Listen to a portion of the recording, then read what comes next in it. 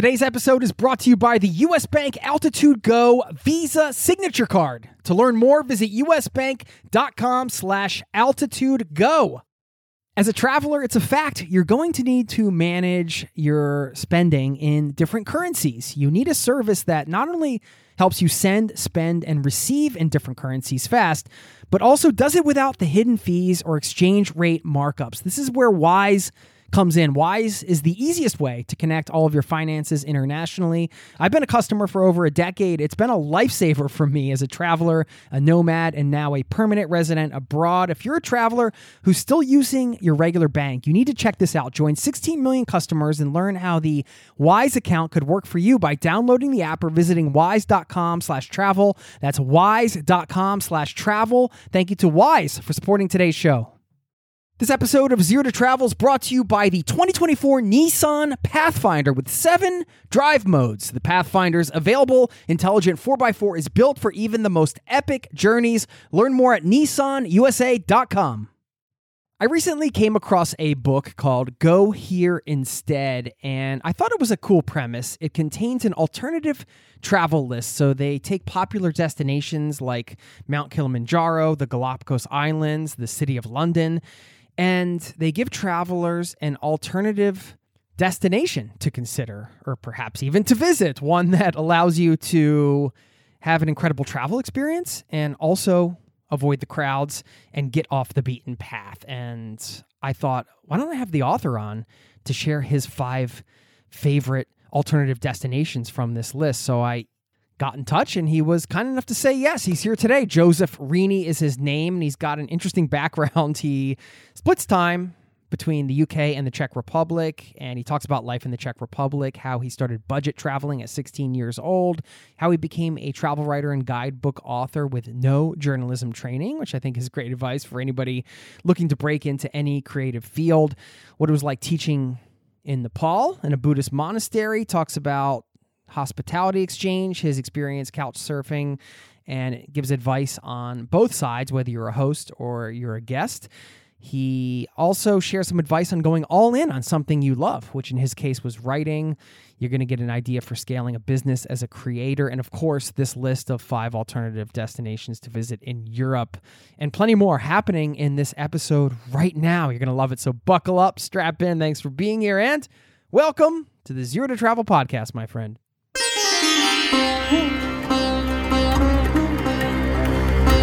You're listening to the Zero to Travel podcast, where we explore exciting travel-based work, lifestyle, and business opportunities, helping you to achieve your wildest travel dreams. And now your host, world wanderer and travel junkie, Jason Moore.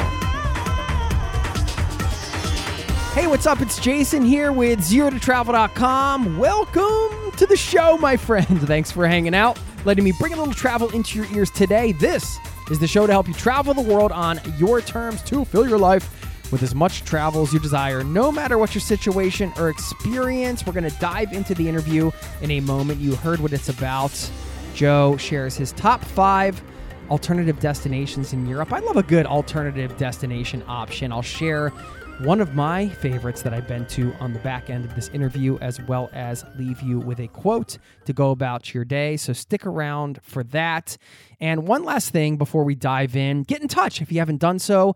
Jason@zerototravel.com is my email, and you can leave me a voicemail. I have a link in all of the show notes. Would love to hear from you. I got the pleasure of meeting up with a listener last week here in Oslo, where I live, and it was really cool. So I want to give Jarell a shout out for taking the time to meet up and have a coffee and have a chat by the Oslo Fjord. It was wonderful, and I invite you to get in touch as well. If you're passing through town or just to say hi, give me your feedback, your suggestions. I make this show for you, after all, so would love to hear from you. Okay, with that all said, please enjoy my conversation with Joe, and I will see you on the other side, my friend.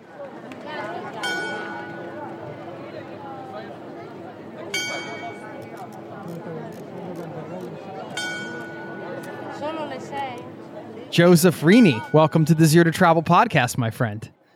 Thank you very much. Very happy to be here. And is Joseph only used when you're in trouble, like the parent thing? Like, Joseph, get in here. Yes. Knock it off.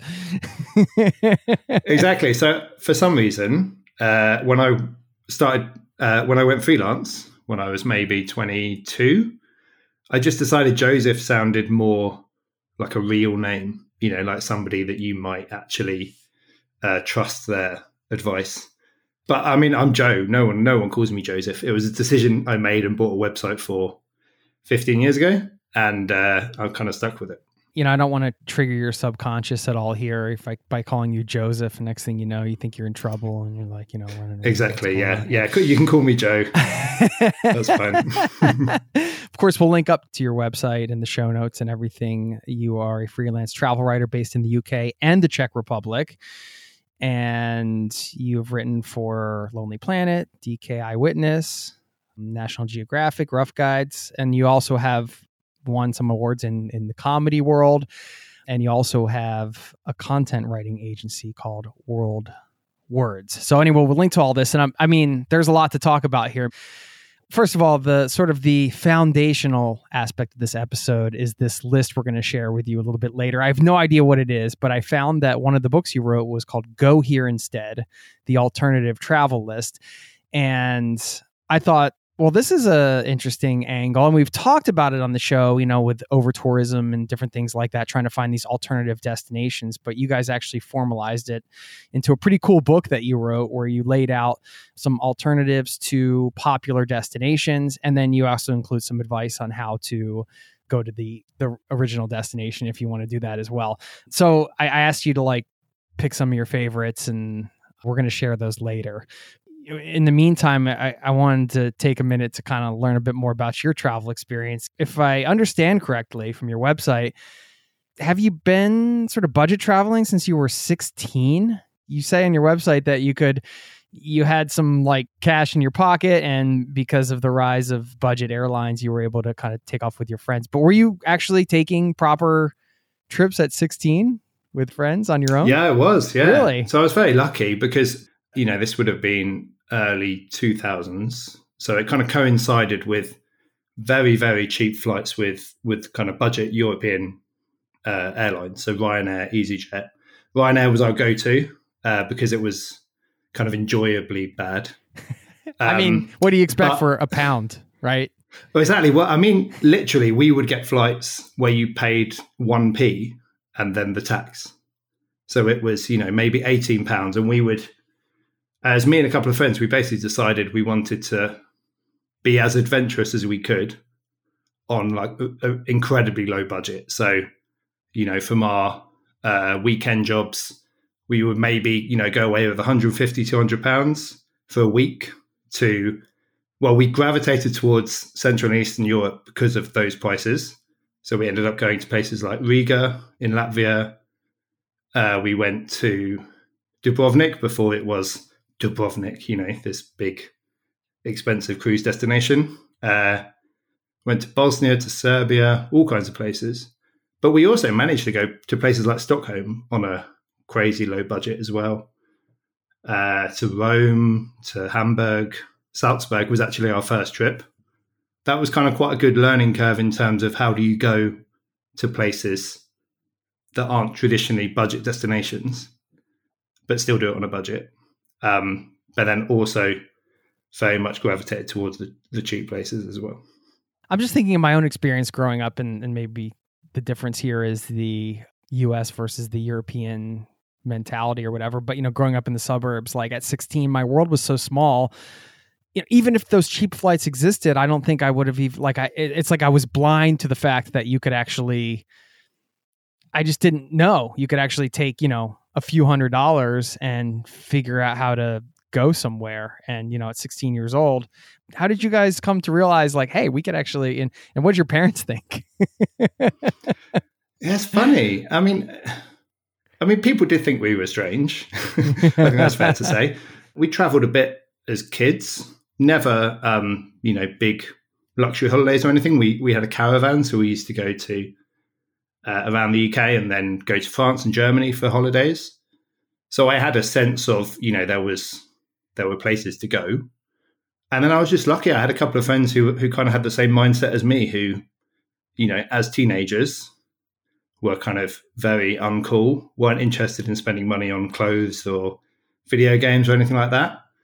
So, our entire budget, personally, all my budget went on kind of obscure 1970s BBC sitcom DVDs and traveling.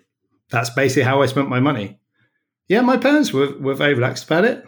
My dad used to drive because to get the cheap flights. So we live quite close where I grew up, quite close to two of the biggest airports in Europe, Gatwick and Heathrow.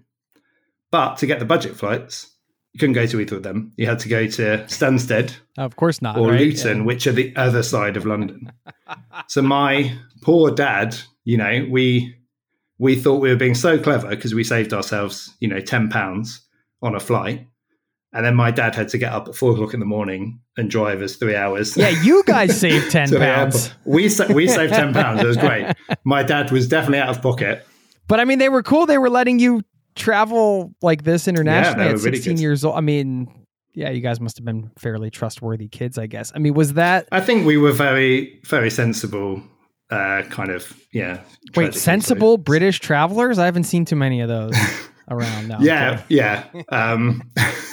Well, we were traveling I was traveling long before the kind of cliche drunken stag do years. So, no, I only say that because I was recently in Bansko, Bulgaria, and well, I mean, I'm sure there were foreigners there. It was the off season, but the biggest group of foreigners that I saw was young British folks tearing it up and having a good time. In Bulgaria, that's interesting. Yeah, in Bulgaria, because Prague was that place for a long time, and then Riga seems to be quite common now. I've not heard about Bulgaria being. I mean, we're kind of ruining everywhere for everyone. Like, there's no way you can't go. I did. I mean, I hate it. I used to fly a lot between the UK and Prague, and half the flight would be drunk men on stag do's.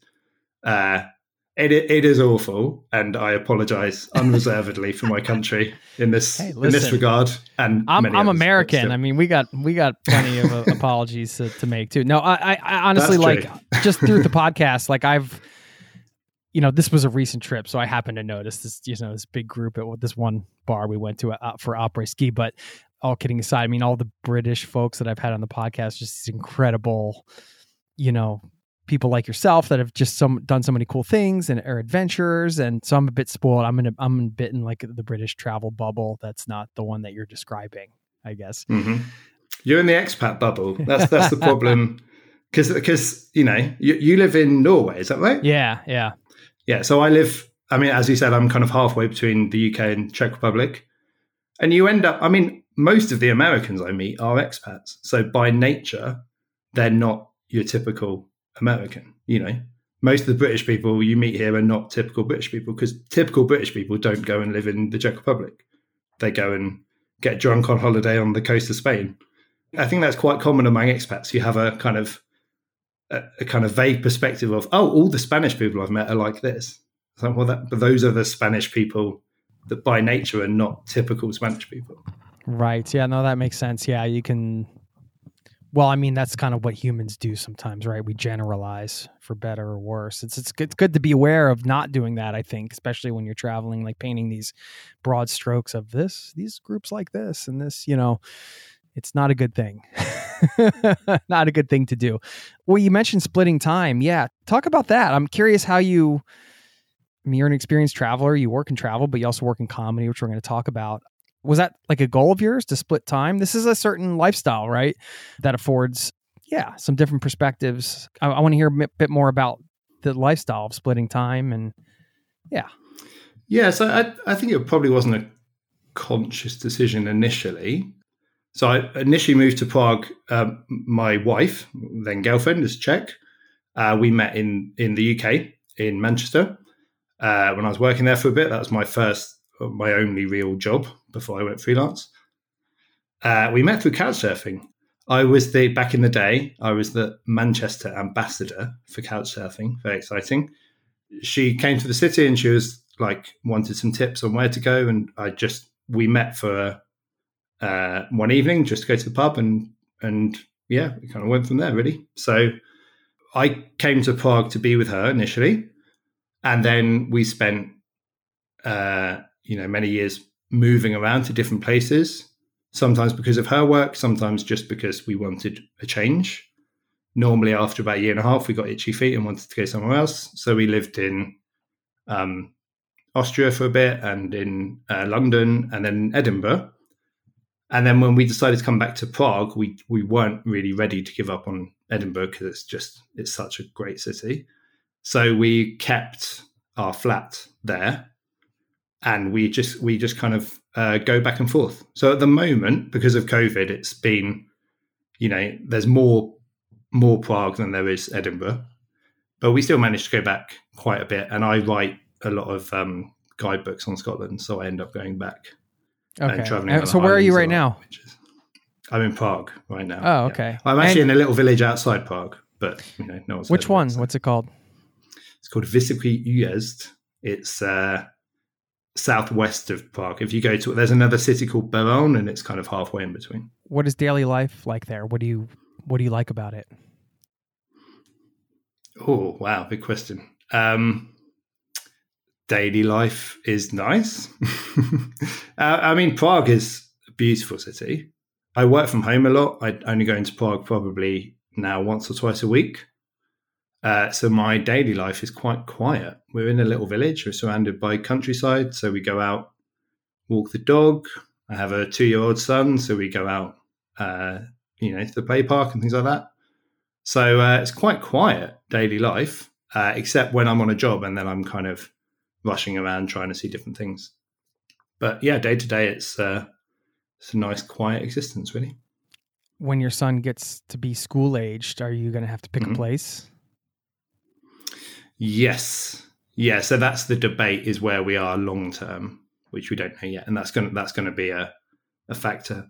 But he's starting preschool in September, and he's going here. We already know the place. They have really good. One thing I really like here is they have a lot of these kind of woodland forest schools where they basically spend the whole day outside, even in winter. It's like that in Norway too. Yeah, it's very nature. Right. Yeah. Okay. I think the threshold is like -20, and then they go inside in winter. Otherwise, they're outside, and like you've got the preschool is 3 to 6, and the 6-year-olds are building the fire in the mornings for them all to sit around, and I love it. It's just a lot of responsibility for young children, and yeah, it's great. It's very different to how I grew up, but I really like it. It's very outdoorsy country generally. I think, yes, Norway, definitely Scandinavia generally is very outdoorsy as well, isn't it? Yeah, I've come to the realization recently. I have 2 kids right now, 4 and 7 at the time of this recording, soon to be 5. But, because we live here, and same with you, like you're kind of living the daily life. And if you take your child into the daycare and you're reading the books and all the things, it's like I get to have a Norwegian childhood, even though I didn't get to have one. Which has been really eye-opening, and it's kind of a way to have like a second childhood experience in some way as an adult, which sounds kind of funny, but getting all like the pop culture references for what all the kids grew up on here, and it's like I'm learning it at the same time that they are. So it's been really cool. Have you noticed, like with yourself or with your son, so this could be like a twofold question, does your behavior change a lot when you go back and forth? Maybe not a lot. You're still who you are, but you know what I mean? Do some of the nuances of your behavior change due to the culture? Definitely social etiquette is quite a big thing, and normally takes me a few days to kind of adjust. This is kind of broad brushstroke stuff, but as a general rule, in the Czech Republic, the driving is quite frenetic and quite aggressive. When I arrive in the UK, I maybe start driving this way, and then quickly realize that's really not acceptable. You mean you drive like a maniac? yeah, a little bit. Yeah. And then just kind of the distance people keep is very, very different. And then things like getting onto buses and metro subways, like the etiquette about kind of, do you just push? Do you let people off first, et cetera, et cetera. So those kind of things you just have to adjust slightly.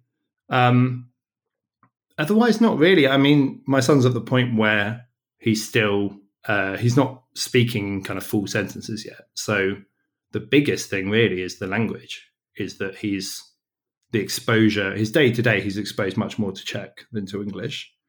But then when we go and stay with family in the UK, he's obviously picking up a lot of English or speaking exclusively in English. Do you speak Czech? I do speak Czech kind of enough to get by. It's a constant. I've been studying for a long time. I always say I think my brain has a capacity for 1.5 languages, possibly. I think I've possibly, kind of lower level conversation is about where I can get to. And I found over the years, I spent time, at one point I spoke pretty good Spanish, that's all gone. At one point I spoke pretty good German, that's all gone. I basically just get pushed out by the other half a language that comes in. So, I hold out hope one day of complete fluency, but I think it's unlikely to happen. At the moment, me and my son are maybe, we're sparring it out. We're on a similar kind of level, but he's going to be talking behind my back very soon. Yeah, I feel you on that. I feel I had a good grasp of Spanish for quite some time, and then it sort of just disappeared when the Norwegian came along, I guess. I don't know. And how is your Norwegian? It's pretty good, I guess. It's, good enough. My neighbors might tell you something different, but we'll get back to the interview in just a moment. This episode is brought to you by US Bank. Recently, I went out for tacos, and it wasn't even Friday. Yes, we have Taco Friday in Norway, not Taco Tuesday. Well, more importantly, I could have earned rewards for every scrumptious bite of those chorizo soft shells. Introducing the US Bank Altitude Go Visa Signature Card. Earn 4 times points when you go out for dining or order takeout and restaurant delivery, including tacos. Plus, you can earn 2 times points when you shop for or order your groceries, 2 times points when you need to fill up or charge up at gas stations and EV charging stations. You're even rewarded with 2 times points just for your favorite streaming services. Go to usbank.com/altitude-go to learn more about how you can earn 20,000 bonus points worth $200 if you spend $1,000 in the first 90 days of opening your account. Win big with the US Bank Altitude Go Visa Signature Card. Visit usbank.com/altitude-go to apply. Limited time offer. The creditor and issuer of this card is US Bank National Association, pursuant to a license from Visa USA Inc. Some restrictions may apply. This episode of Zero to Travel is presented by the 2024 Nissan Pathfinder. From muddy jungle paths and snowy trails to rolling sand dunes, the 2024 Nissan Pathfinder has the capability to take you to some of the most epic destinations on Earth. We're excited to partner with Nissan because our listeners know we love to celebrate the joy of exploring the world and finding the best off the beaten path destinations to visit. And there's no better vehicle for that than the 2024 Nissan Pathfinder. With 7 drive modes, the Pathfinder's available intelligent 4x4 is built for even the most epic journeys, and it even has the best towing capacity in its class, up to 6,000 pounds, so you can bring the fun with you. But Nissan also knows that it's not just about where you go. In a Pathfinder, the real fun comes from getting there, and that's something we love celebrating here on the Zero to Travel podcast. We believe that life is about finding that joy within the journey itself, and that's why we're thrilled to partner with Nissan to celebrate adventurers everywhere. So thanks again to Nissan for sponsoring this episode of Zero to Travel and for the reminder to chase bigger, better, more exciting adventures and enjoy the ride along the way. Learn more at nissanusa.com. Now, back to the show. Were you an English teacher in Nepal? I was, yeah. That was my, after I left uni, that's the first thing I did, is I went to Nepal to be an English teacher. It was kind of the scariest thing I could think of doing. Not Nepal, but the teaching. Like standing in front of a room full of kids I was very, very shy, even at university. It was really traveling that helped me get over it a bit. From the UK, a lot of people, after university, they take a year and they go typically to Australia, New Zealand, Southeast Asia, and travel around. So I wanted to take a year, but I didn't want to do the same route as everyone else. I'd never been outside of Europe, I think, at that point. So Nepal, I just saw this voluntary program, which was teaching English and volunteering in an orphanage. So that just that really appealed to me, and I really like Nepalese food. So yeah, I went for that, and it was great. I was teaching in a high school and also in a Buddhist monastery, which was very interesting. Yeah, and I was there for maybe 2 months, 2 and a bit months, and then I from there I kicked off and travelled around Asia and came back in through the Middle East into Europe, and I was away for 9-10 months, I think. What did that experience teach you? Oh God, a lot. I mean, I was traveling by myself, so that was the first time I'd done a big trip by myself, which was a really good experience. It made me be more outgoing because, I had to be a bit more proactive about talking to people. It really taught me about budgeting because I basically had a budget for the whole trip. And as soon as my money ran out, the trip was over. So if I wanted to travel, the longer I wanted to travel, the less I had to spend each day. So, I managed to find ways of traveling around. Like I went to Japan and South Korea, which are not cheap places, but I was doing it on $20 a day, maybe, with a combination of, I did hitchhike, but not there. They're not really hitchhiking destinations, but I was, couch surfing, or I was staying in onsen, like these spas, or jimjilbang, they call them in Korea, these kind of indoor baths. And they're open 24 hours, and they have a little kind of relaxation room with mattresses on the floor. So I just used to stay in those overnight, or internet cafes back in the day when those were things. Found all the cheap places, the cheap food, or places where you order a drink and they bring you some nibbles. So it was, I think, practically that was really useful, just learning how to do things cheaply and see somewhere quite expensive on a budget. But mainly, I mean, for me, from my personal growth, then it would have been definitely being more outgoing, learning to talk to people, and I discovered couch surfing, and that was a huge thing in my life. As I said, I met my wife through couch surfing, but I also, when I moved back to Manchester, we had people every night for 2 years on our couch. So I met hundreds and hundreds of people from all over the world who were coming to Manchester, mostly football fans or music fans, and occasionally some odd people. So we hosted lots of people. So couch surfing was a big thing for me. And actually, I wrote one of the first travel articles I wrote was about couch surfing for I read it. National Geographic Traveller. You did? Yeah, wow, you've done the research. You were sleeping in a bathtub with a spout in your back, right? At one point. That's right. Yeah. And still loving life somehow. Still loving it. Yeah. So, there was also, there's a level of discomfort because I'm quite a big guy. I'm 6'5", and, I'm not skinny. Yeah. That was, like learning to kind of cram yourself into whatever available space people have was it's quite good fun. I think probably something to do when you are 22 rather than later in life. But it was great. Couch surfing was a big part of my life. So that was a big part of the trip. Well, I wanted to ask you some advice because my kids being the age they are now, I feel like this could be a good time to start opening up for like couch surfing or warm showers or one of those things where we can like maybe let some travelers stay here. And then, I always love talking to travelers, and we can, I think it's a good experience for my kids to see, hey, people, it's just like a constant reminder, like, hey, these, there's meeting people from different cultures. There's a whole world out there, people out there exploring, having different adventures.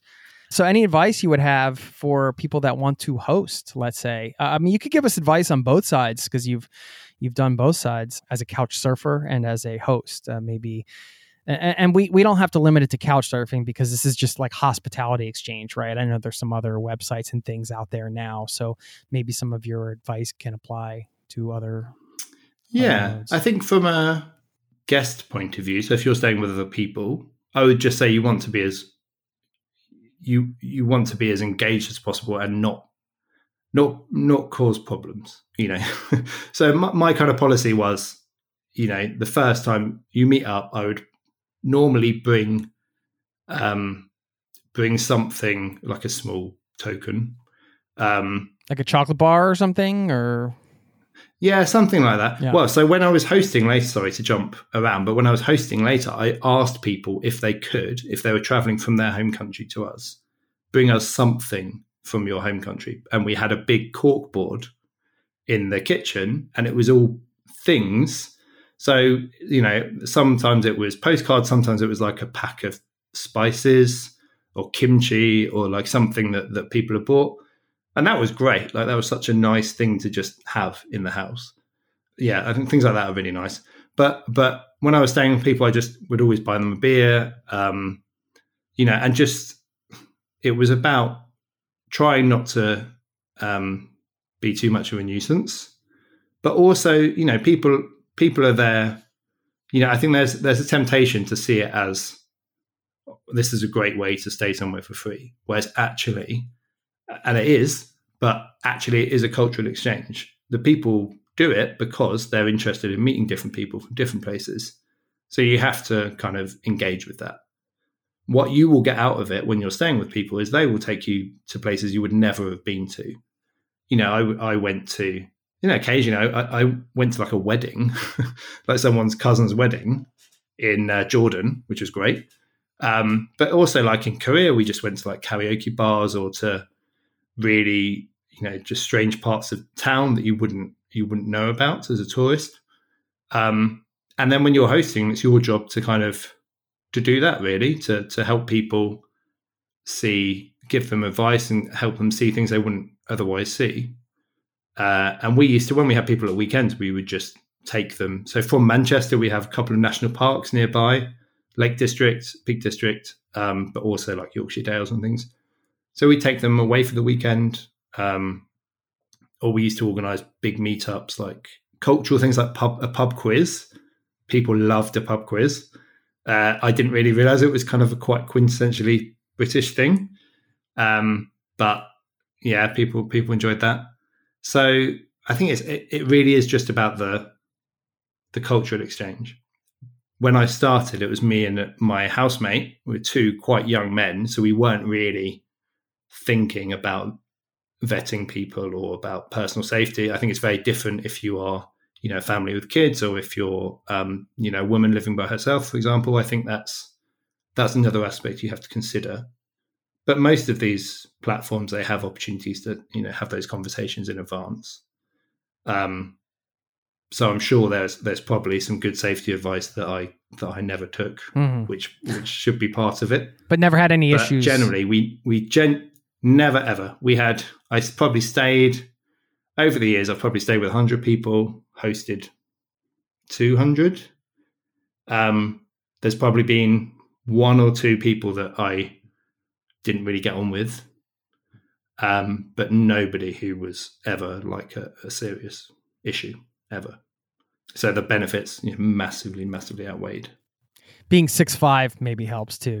It's like, well, I'm not going to mess with this guy. Well, that's it. That's the thing. So many people ask me about like, oh, what's it like to travel by yourself? And well, as a big white 6'5" bloke, it's fine. But that's not necessarily transferable advice for everyone I meet. So I'm a little bit cautious about just necessarily assuming all of the stupid, potentially risky things I've done are the right way to go for everyone. What is the riskiest thing you've done? Well, I used to hitchhike a lot.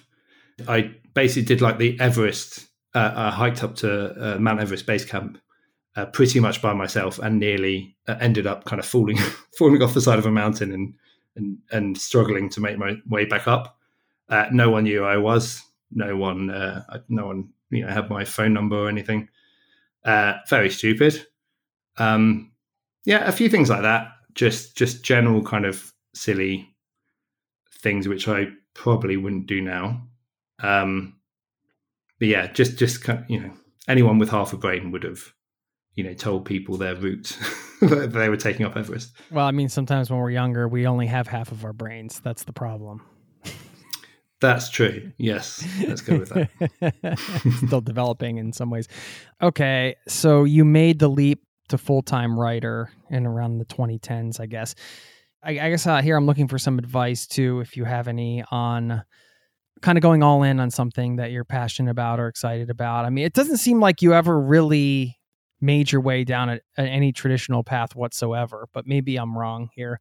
When you started, doing these crazy trips at 16, and then you went, after uni, you went to Nepal and did all that traveling. And I mean, was there any sort of, what we'll call it, traditional path at some point that you had to break free from? Or were you just always kind of like, you know what, this is just like this sort of unconventional lifestyle approach is for me, so I'm just going to keep riding this out and see what happens? I didn't have a conventional path, as in I didn't study to, be a doctor or a plumber or anything like that. Or, working 9 to 5 somewhere. But, what happened with me, so I went to uni, I studied script writing, so screenwriting for film and TV, not a guaranteed job at the end of that. And then I ended up going, after my gap year, I ended up working for a marketing agency in Manchester. That's how I ended up in Manchester. And then basically, I knew someone who was starting out in doing some travel writing. And I was asking their advice, and I just happened to mention that I'd booked a trip to go to North Korea because I really wanted to go somewhere different. It's, ethically, I'm not sure I'd make that decision now, but at the time I was like, wow, that's, there's nowhere more different than North Korea. So I'm going to book this trip. And I'd spent about a third of my salary on this trip. So I was living incredibly frugally this is a start. It's my first job. This is not a good salary. So I basically talked to him about it, and he was saying like, well, journalists aren't really allowed into North Korea, right? I said, no, I have to sign like a waiver saying I'm not a journalist because I wasn't a journalist. And he said, well, but maybe you can be once you get back. Maybe you can try and sell like an article off the back of it. So that's a good idea. So I did that. I went, came back, wrote up something, published it, put it on a blog, which was very stupid. Don't do that. Because I then went to pitch to people and everyone said, well, you've already published it. Right. You live and you learn. Exactly. That was quite a big one. But randomly, the editor at Reader's Digest said, yeah, that sounds good. Let's do that. So, which was, a long way down my list of who's going to be interested in an article on North Korea. Anyway, Reader's Digest came and they paid for the article. They paid for photos because they had no, photo bank from North Korea. I've been to this thing called the Arirang Games, which is an annual gymnastic festival. Kind of like if you saw the opening to the Beijing Olympics, it's kind of that. It's this incredible kind of mass games gymnastic demonstration in the biggest stadium in the world, 150,000 seater stadium. Bonkers. So I basically sold the article and the photos, and that's still the most I've ever been paid for a job. Really? Even with all the guidebooks you've written and stuff? Mm-hmm. Yeah. One article? Well, I mean, you must have made more on hang on, let me think. Books. No, not the guidebooks. That's true. Okay, so an equivalent job, I suppose. For like, so for a travel articles and stuff. For 2,000 words and some photos. Yeah. It pretty much paid for the trip. Wow. So I thought, oh my God, travel writing's incredibly profitable. Let's do that. At this point, I met my wife. I'd already quit my job because I was planning a trip to Central America. And then I decided once I came back from that trip, rather than just try and find another job, I'll move to Prague, where it's, fairly cheap. And I will start work as a freelancer, and I will go on to, there's a platform called Elance. It's Upwork, I think it's called now. But Fiverr, there's all these kind of things where you basically say, I will write whatever for this tiny amount of money. So I ended up writing a lot of stuff about nonsense, replacement windows and all kinds of things. And then as I kind of grew the portfolio, I started to focus in on travel writing. And then on the side, I was kind of pitching stuff off the back of Reader's Digest, pitching stuff to other travel publishers, not having much success because I didn't really have, that's all I had was this one article. But I then managed to win. I won like a couple of travel writing competitions, and then kind of slowly but surely, I started to get some work with different travel publishers. And then that was that, really. And so you were off and running. Yes, off and running. So I have no journalism training. I don't, what I did do is I went to university and I found out that I could write, like people liked things I wrote. And then I worked in marketing as a copywriter. So I knew that people would pay me to write. So I had that level of, I'm not terrible at this. It wasn't starting off where with other things where you're just like, I have no idea if I'm good at this or not. My mum likes it. Otherwise, I don't know. So I suppose that was very valuable. But, it's not not a typical path. Although a lot of travel writers, like I facetiously said before about how much travel writers earn, the headline is not very much. So most travel writers do work as copywriters or, writing for travel brands and things on the side as well. Yeah, we didn't bury the lead there, right? To the headline, not very much. People are always curious, well, how, affording like a lifestyle where you can split time between two places and all that kind of stuff. Can I ask you where like the majority of your income comes from for anybody out there listening that's curious about, that side of things? So for me, it is the company that I set up, WorldWords, which we can get into that a bit later. But travel writing alone, I think I have some friends who basically spend probably 9 months of the year on the road working on travel guides, and they earn a moderate income to live in the Czech Republic. It is not a well-paid job. I'm lucky that I found something else that kind of pays the bills.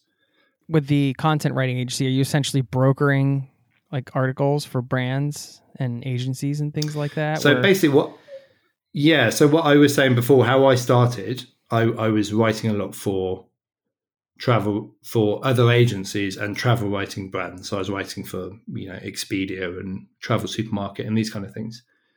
And then when I was starting to get more work with what I wanted to do, which was magazines, I hadn't done any guidebooks at this point. Then I had too much work, so I started subcontracting it to another writer who I knew who was really good. Everyone knew what was going on. I wasn't kind of putting it under my name or anything. Then it got bigger and bigger because the work was good, and people said, "Well, can you do this bigger job?" So then I ended up kind of having 3 or 4 different writers that I was giving work out to, and then that kind of crystallized into this business, WorldWords, which basically became a full content writing agency. So we had kind of in-house editors who would distribute work among freelance writers, and it would come back in. We would edit everything for consistency, a tone of voice and everything else, and then send it back to the client. And our kind of selling point is that we had very well-established writers. So it's travel specialty. It's only, top drawer travel writers. So the people that write, Lonely Planets, Black Guides, Moon, all these kind of things for their destinations. And they're all over the world. So if we have a client who is based in Southeast Asia, we can go, oh, great. We have this writer who writes the Lonely Planet for Thailand, Malaysia, Singapore. She can do this stuff for you. So that kind of grew that way, and that is how I've managed to kind of make a living out of that. And now I do a lot more travel guides. I could make a living from that, but it wouldn't be as comfortable as having the agency. Yeah, and you have to be on the road more and things like that. Just for anybody listening that's, ever considered starting something and they're just like, well, what if I, get overwhelmed or there's too much going on? I mean, that's of course, a luxury problem to have. But I think, taking like the meta view from what you just described with your agency, it's like that's that's a way forward to scale, right? You can be like, all right, well, if you're good at this and you can kind of, if you're getting too much work, that's the hard part. Like, most like writers, I imagine that's like the challenge is getting the work. So if you can create something where you're able to provide value on both ends and you just bring other people on that do the thing that you do, or you can't do it, but you can bring a bunch of talented people in and you have a good eye for it and you can curate those creators or whatever the case is and match them with the brands. It's like a great service to provide. And of course you have a great niche here where you've niched down to travel. And of course you have the street cred and everything, but I just kind of wanted to, take the big picture view. And in case that hits anybody's ears right now, it's listening. It's like, oh yeah, like maybe that's a way forward with the thing I want to create or I am creating. One thing I would say from the business point of view, I mean, I did not, I had absolutely no intention of ever starting a business.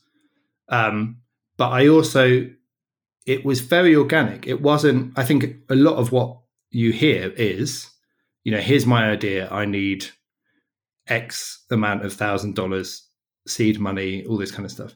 Mine was very much it just grew organically. There's not a huge amount of initial investment or anything because it was effectively, when I had work, I gave it to people, to freelancers. I didn't have staff. I didn't have an office. So it was not as daunting a prospect. And it was almost kind of crept up on me that I was like, oh, you know what? I have a business. It just kind of, it wasn't this big. Whoops, I accidentally have a business. Yeah. How did that happen?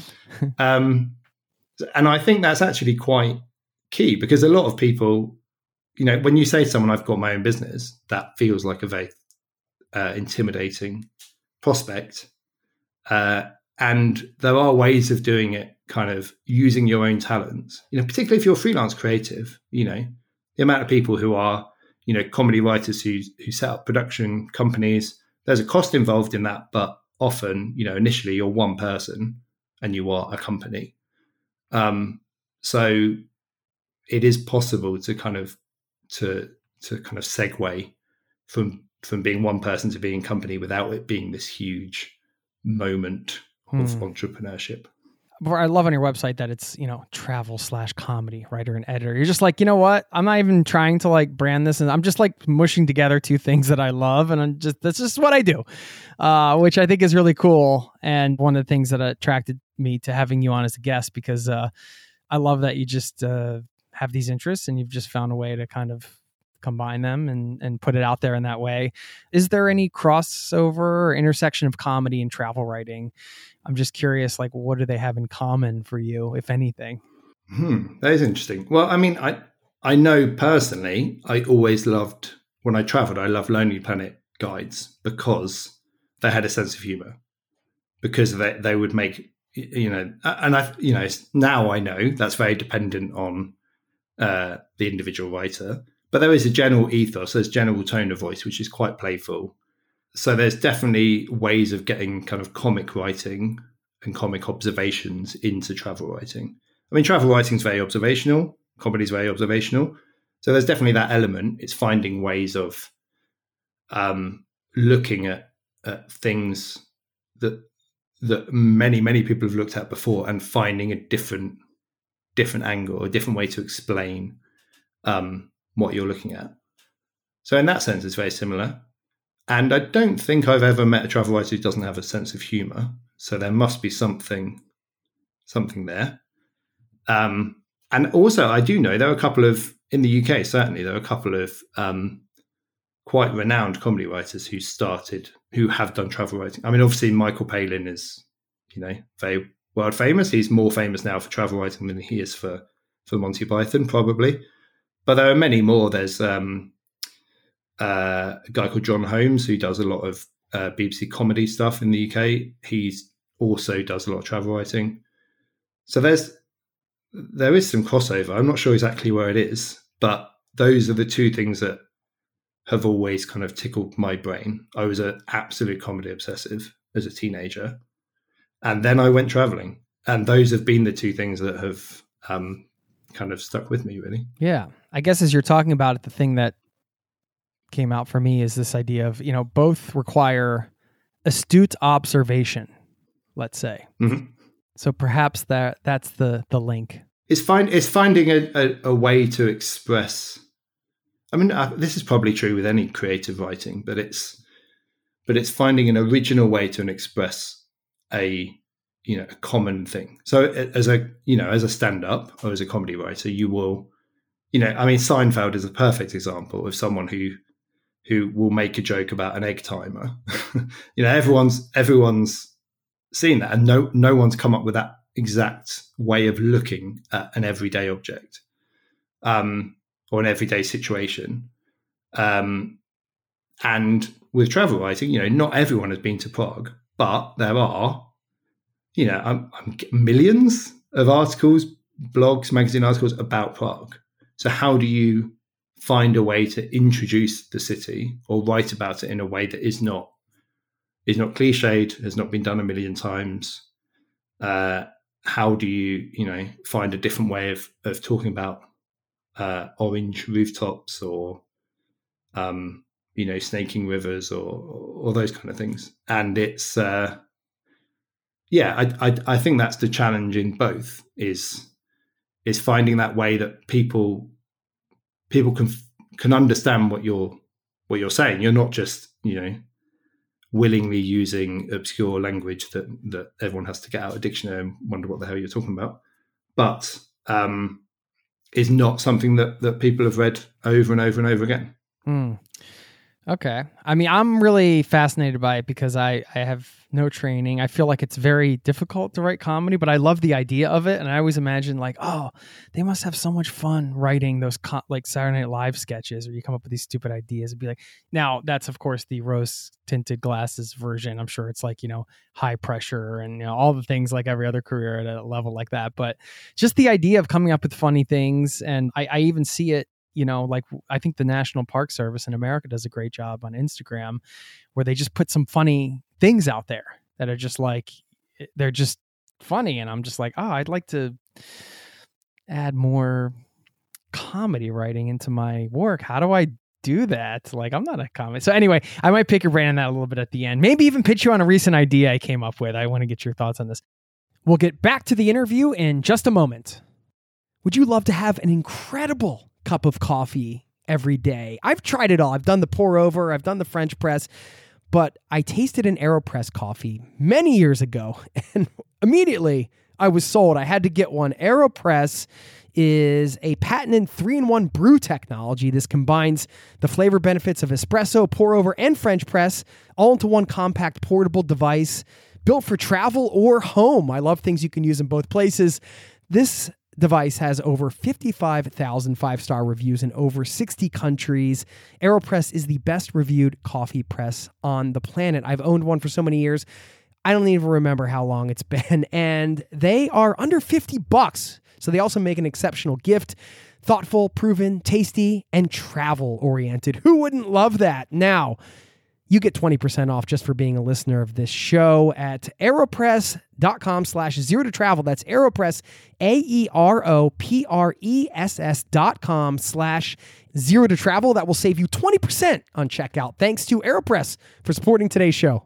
Hey, it's Jason here. Did you know you are invited to join the first ever Zero to Travel community trip? Yes, we're planning a trip together. We're headed to Morocco November 30th through December 9th. And you can get all the details at zerototravel.com/trip. It's open for booking now. We have 13 spots left at the time of this recording, and you have until the end of March to book. So if you're interested in traveling with an amazing community, this community, a small group of people on an incredible journey through Morocco together with me, sign up over there at zerototravel.com/trip to get all the details. Thanks for listening and hope to see you there. Now, back to the show. We should get a little bit into this list. I'm not sure how many of them you came up with for Go Here Instead, the book, and we'll link to it, the alternative travel list. And again, I just love this angle that, you sent, you had the publisher send over the book, and it's really cool to see how it's laid out. They'll have like in big headlines, like the Wild Atlantic Way, for example, in Ireland, is the alternative to Great Ocean Road. in Australia, which I presume is much more crowded and touristed. In travel, I feel like, I mean, it's not just like a trend or we're like, oh, because of over tourism, you want to go to a less crowded place and all that stuff that we love as travelers, but also it's just also maybe about having a different kind of travel experience when it's less touristed, right? Perhaps getting a bit closer to a place in a different way. I feel like there's always going to be the places, you go to Rome and you're probably going to want to see the Sistine Chapel. You're not going to be like, the alternative to the Sistine Chapel is, it's like, well, it's the Sistine, like there's only one of them. So, I mean, like at some point you're always going to, want to go to the thing because that's normal.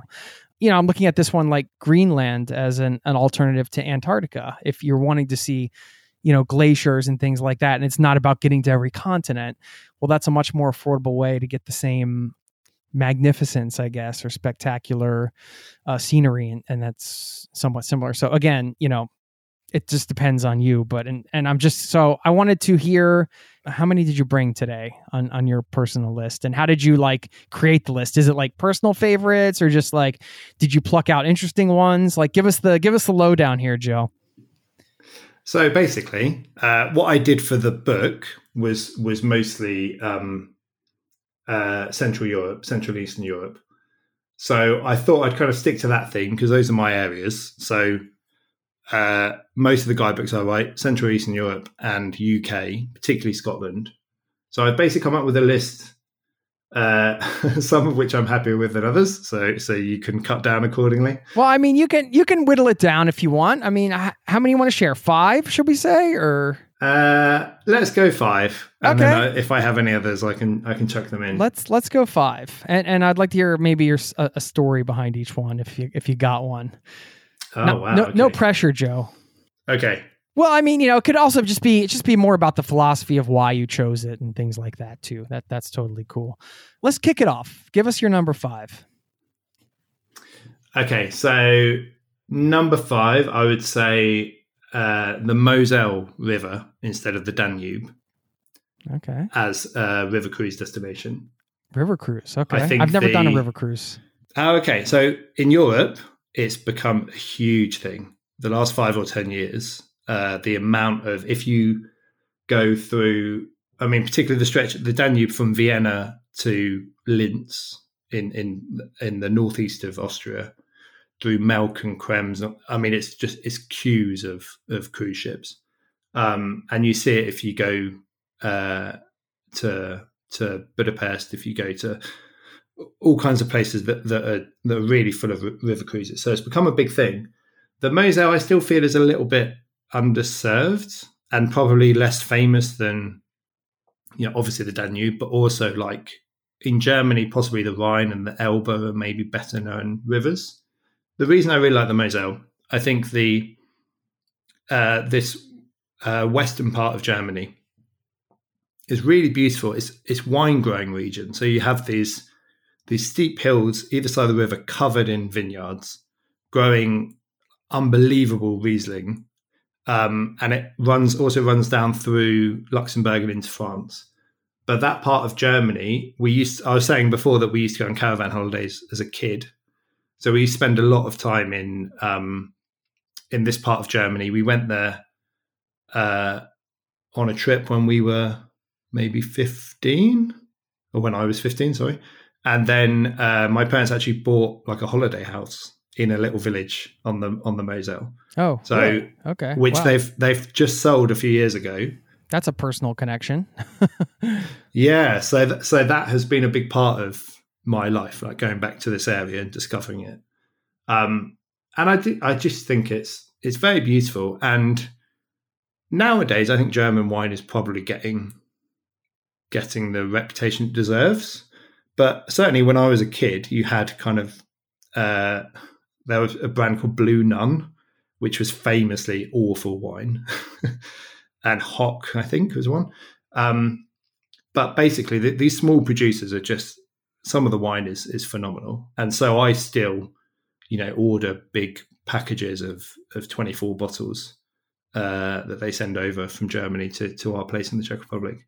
It's so good, and it's incredibly beautiful. So that would be yeah, I think that would be one recommendation. Well, so mountain ranges. I think I was struggling to pick one in particular, but I do think, the Western European mountain ranges are very famous, particularly the Alps.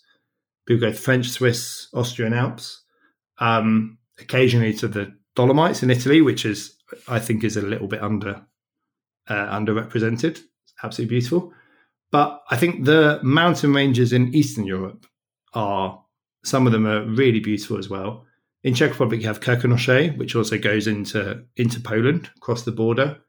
The Julian Alps in Slovenia, which go right up to Lake Bled, incredibly beautiful. The Tatra Mountains, which is a Poland-Slovakia border.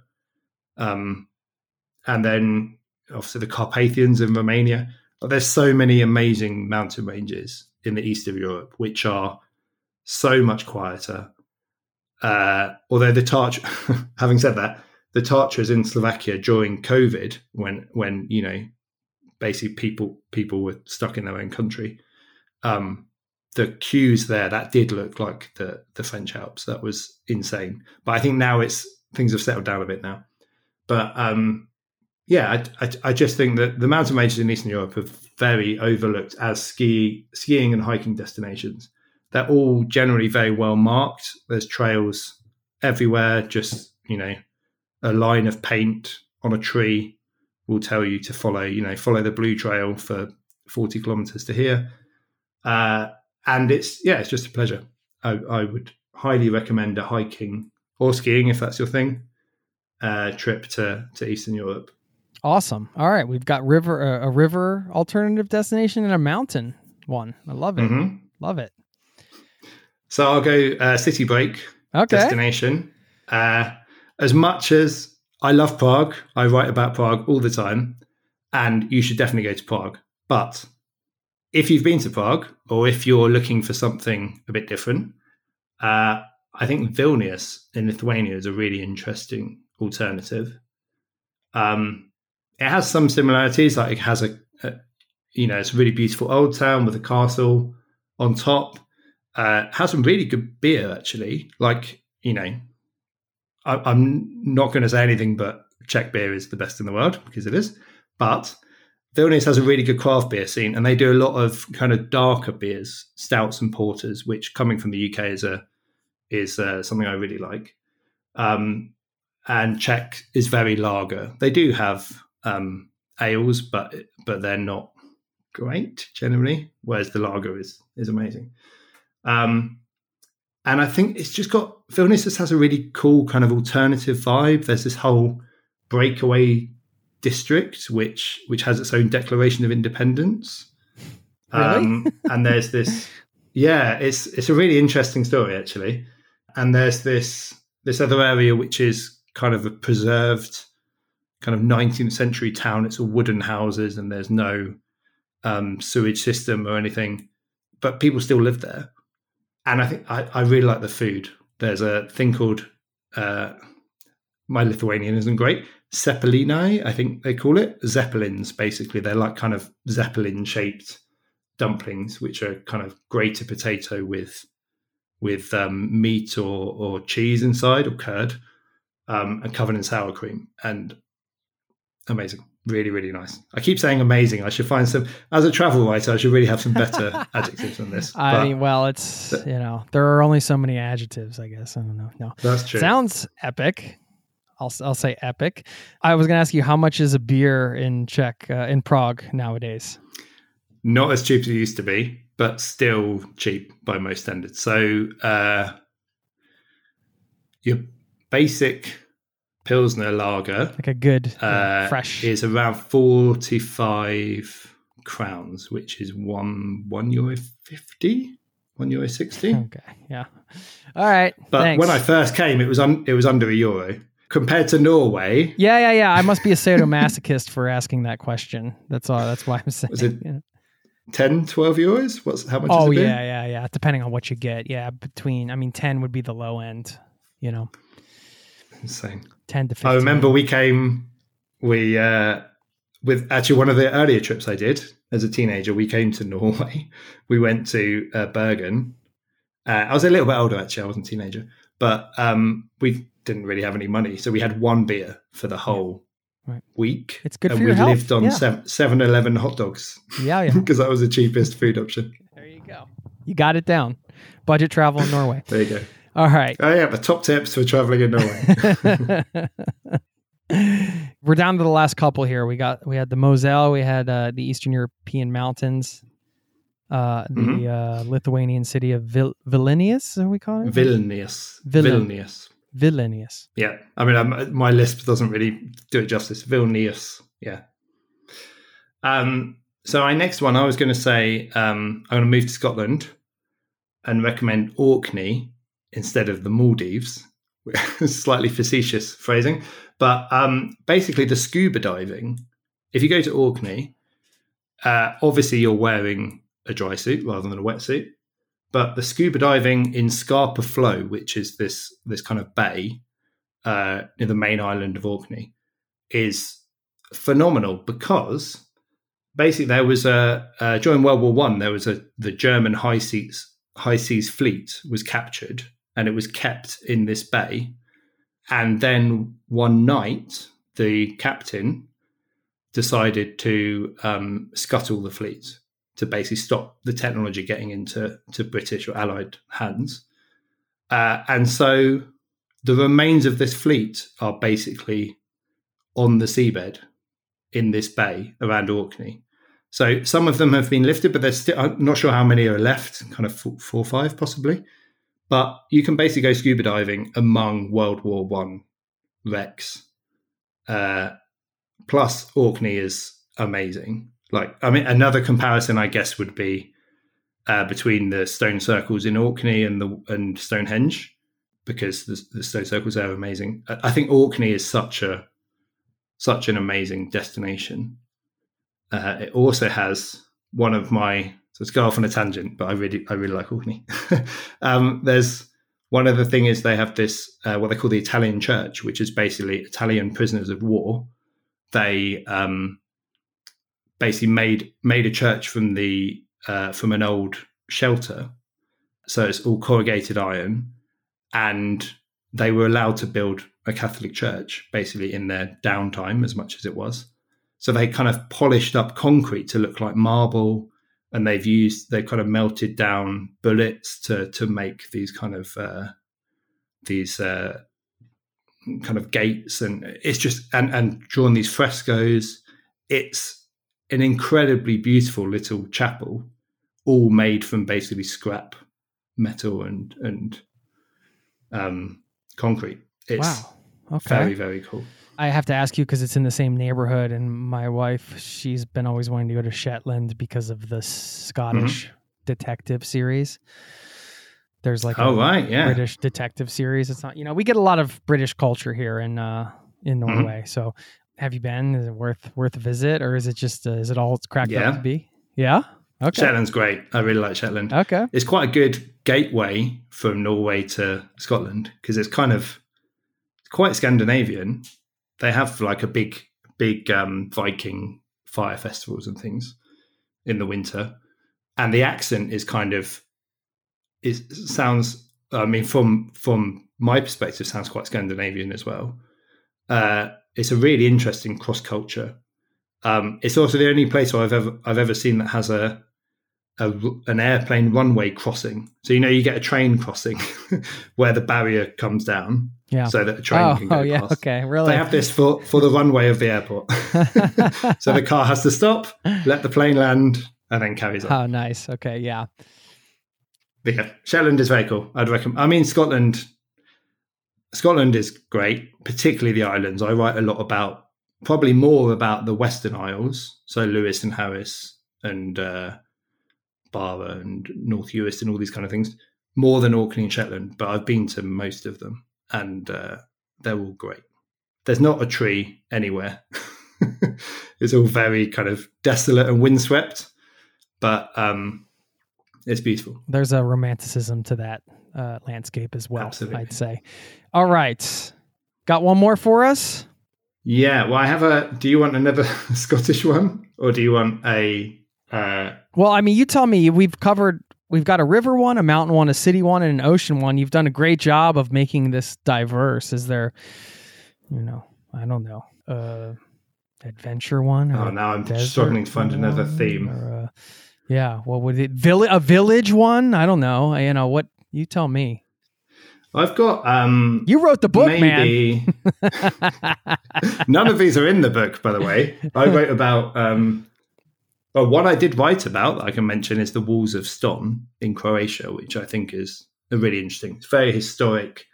It's kind of the second longest wall after the Great Wall of China, and it's older than the Great Wall of China. So that's really interesting. But I won't focus on that now. The one actually I think might work. We might as well stay in Europe since we've been in Europe the whole time. Yes. So there's the Bay of Kotor in Montenegro, which the comparison I made is Halong Bay in Vietnam. Oh, okay. But just because they're bays, right. To be honest, there's not much similarity.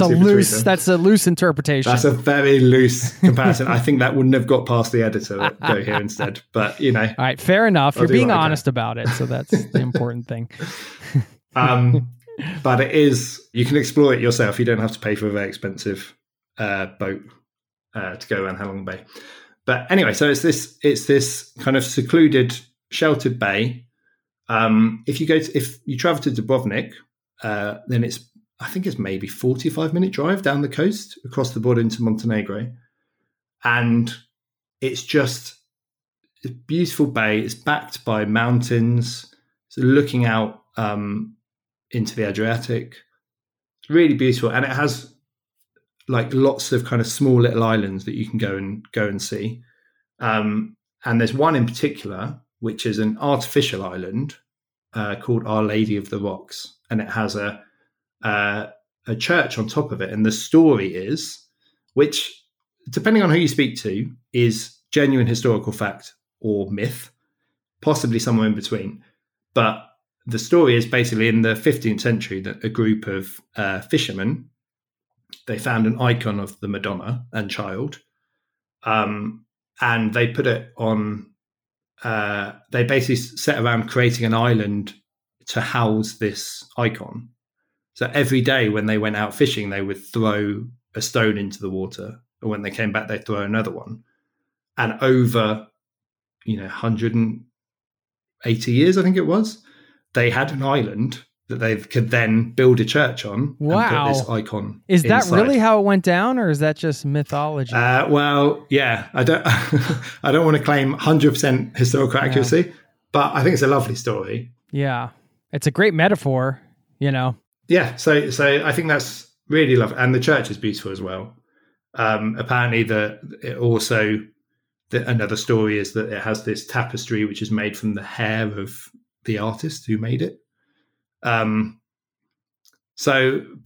generally, I mean, that's one small island, but that bay is somewhere to kind of base yourself for 4 or 5 days and just be on the coast.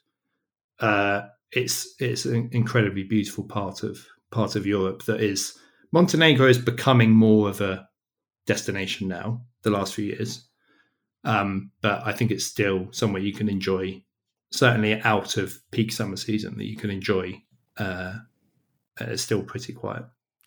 Amazing list. Thank you. And so much diversity there. And, this isn't going to be included in the quote unquote official list, but I wanted to ask you somewhere in Europe, if, you've been all over, but let's just keep it to Europe since we've been in Europe this whole time with the list. If you had to fly somewhere later today and you spend a month somewhere in Europe, where would you go? Just like gut reaction. Greece. Okay. I don't know where that came from, but that was my gut reaction. All right. I think it may be the best food in the world. And it's just beautiful. Yeah. And the history, it's kind of got everything. Yeah. Very cool. Can you describe British humor? Because I think I get my head around it sometimes, and then I'm not sure. But I have come to appreciate it more and more, being based here and seeing the pacing and the rhythm and kind of the I just wanted to hear. What are you struggling with? Not really struggling. I want to hear you describe it as a comedy writer and as somebody who grew up with British humor and geeking out on it. Just yeah. Can you describe it? Weirdly, I did write my dissertation, my thesis at university.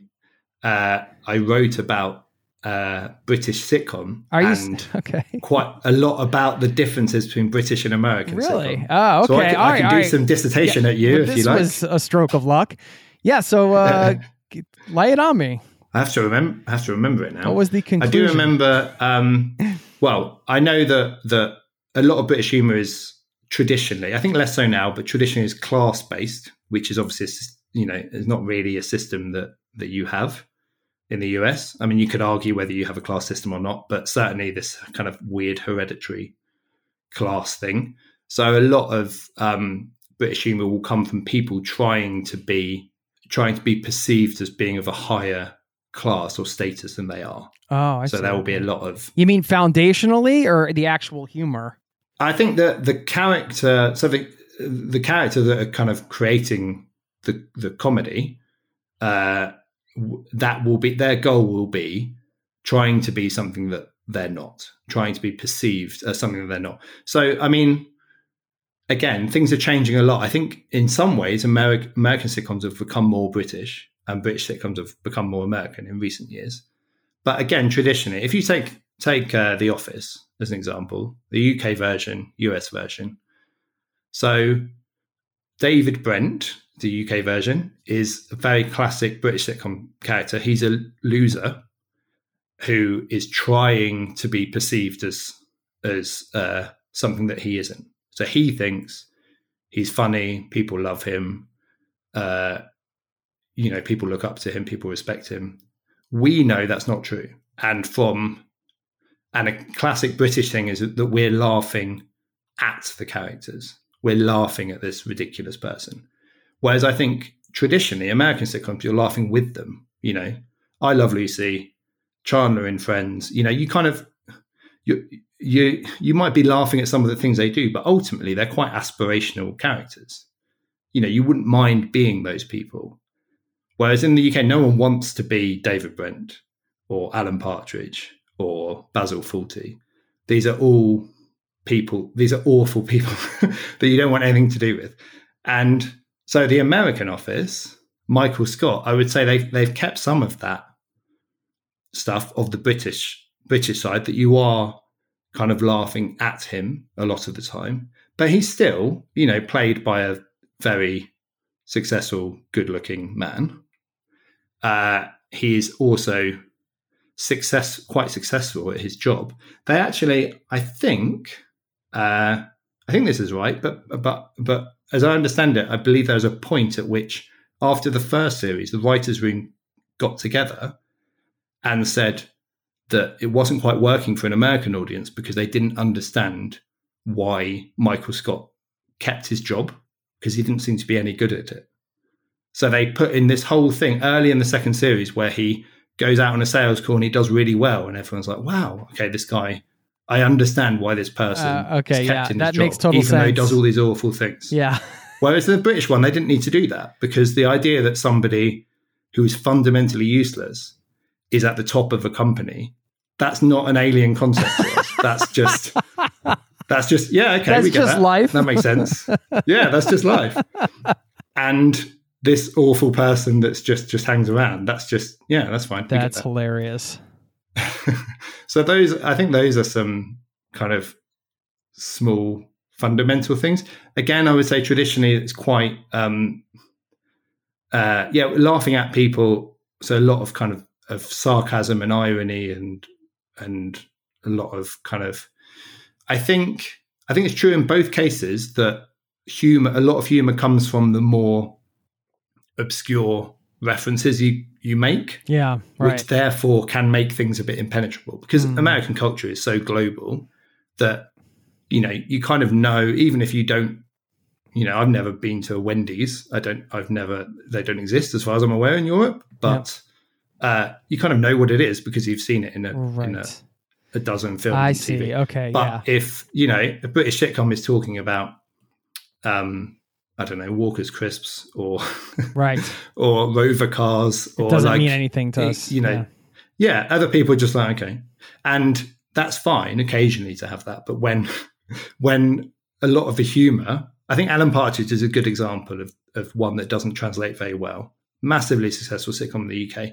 I think a lot of American comedy fans love it, but has never had mainstream success because a lot of the humor is based on him being a very kind of parochial Little Englander kind of character who makes a lot of references to quite obscure nostalgic brands and things like that. And it doesn't translate. That's a great breakdown, man. I mean, you just enlightened me. So next time I'm watching some of these shows, I'll give it a, I think that was so well said. You reminded me that I actually wrote a paper in college too. I totally forgot about this, on the shift in humor in the United States. And the comparison I used was Tom and Jerry, the cartoon Tom and Jerry. Do you remember Tom and Jerry? They were like a cat and a mouse. And Beavis and Butthead. Oh, okay. Yeah. Which is two totally different styles of cartoon, of course. But I forgot about that. Okay, so here's my pitch I came up with. Because I was like, how do you write a joke, man? Maybe you give me some advice here. But I just for fun, I came up with this idea the other day. What if there were like American fortune cookies, like American-based fortune cookies, and you'd pull them out and they'd be, Americanized fortune. So you could have one that's like a prophecy that says, the next time you go to a Walmart, you will be lovingly greeted at the front door, for example. That's very nice. Maybe there's something there. I don't know. I like that. Maybe we can team up. We can do some British ones that say, you don't even try. It's not worth it. There you go.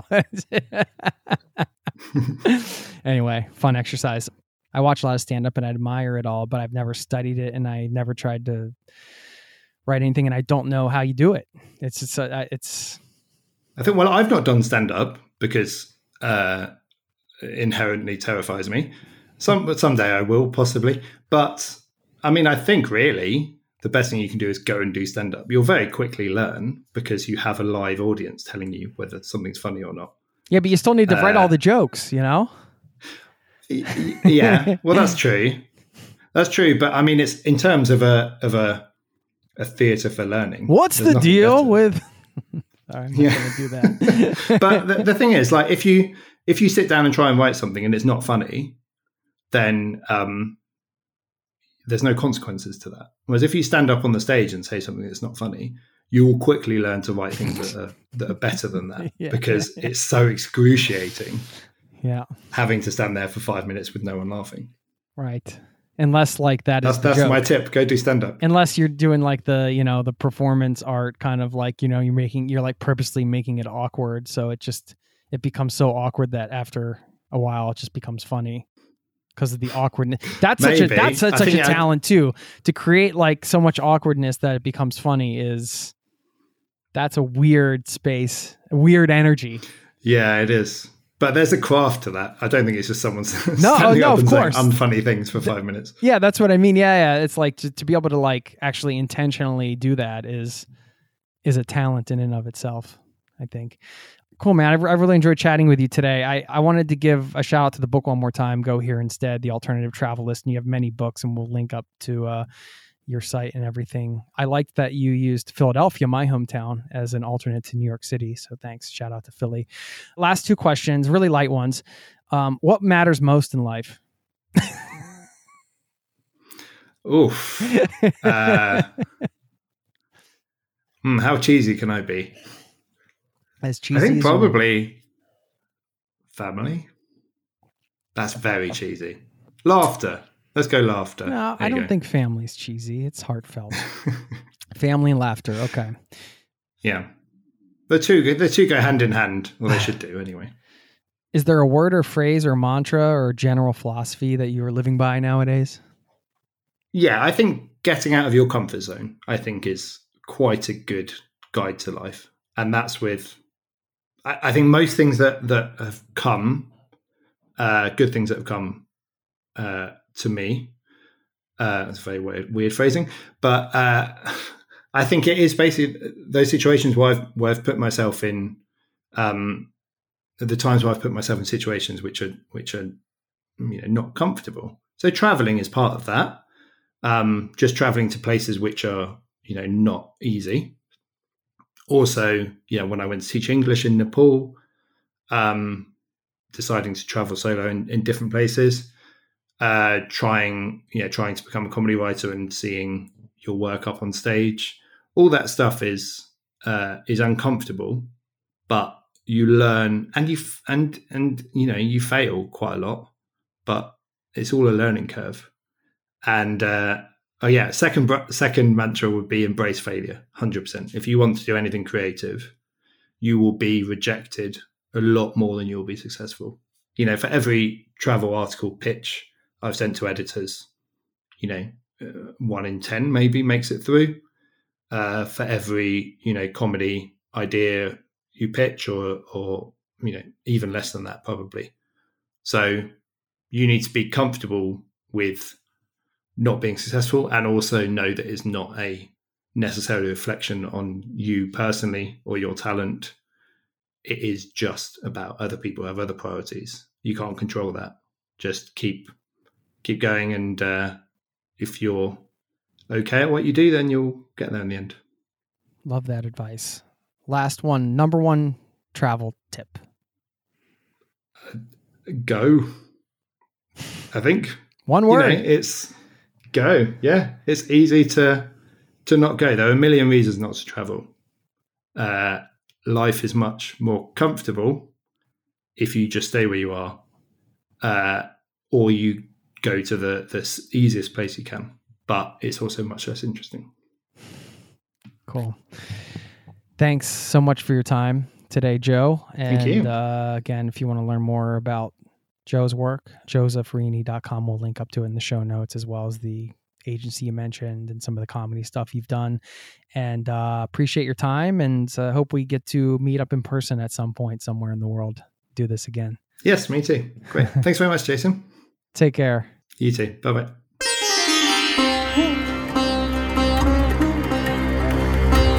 There you have it. I want to thank Joe Reaney for stopping by the show. Loved hearing his list, and the book, once again, is Go Here Instead. We'll link to all of that in the show notes, as well as everything we mentioned. One of my favorite alternative destinations. I mean, it's not so off the beaten path, but I had the pleasure of visiting Nicaragua a while back, and I had been to Costa Rica years before that, and I found that, of course, with these alternative destinations, it's a different culture, different food, different people, of course, all of that. But I was there for a surfing holiday, and I was looking for those Central American vibes, and I was able to get them at a much more affordable price.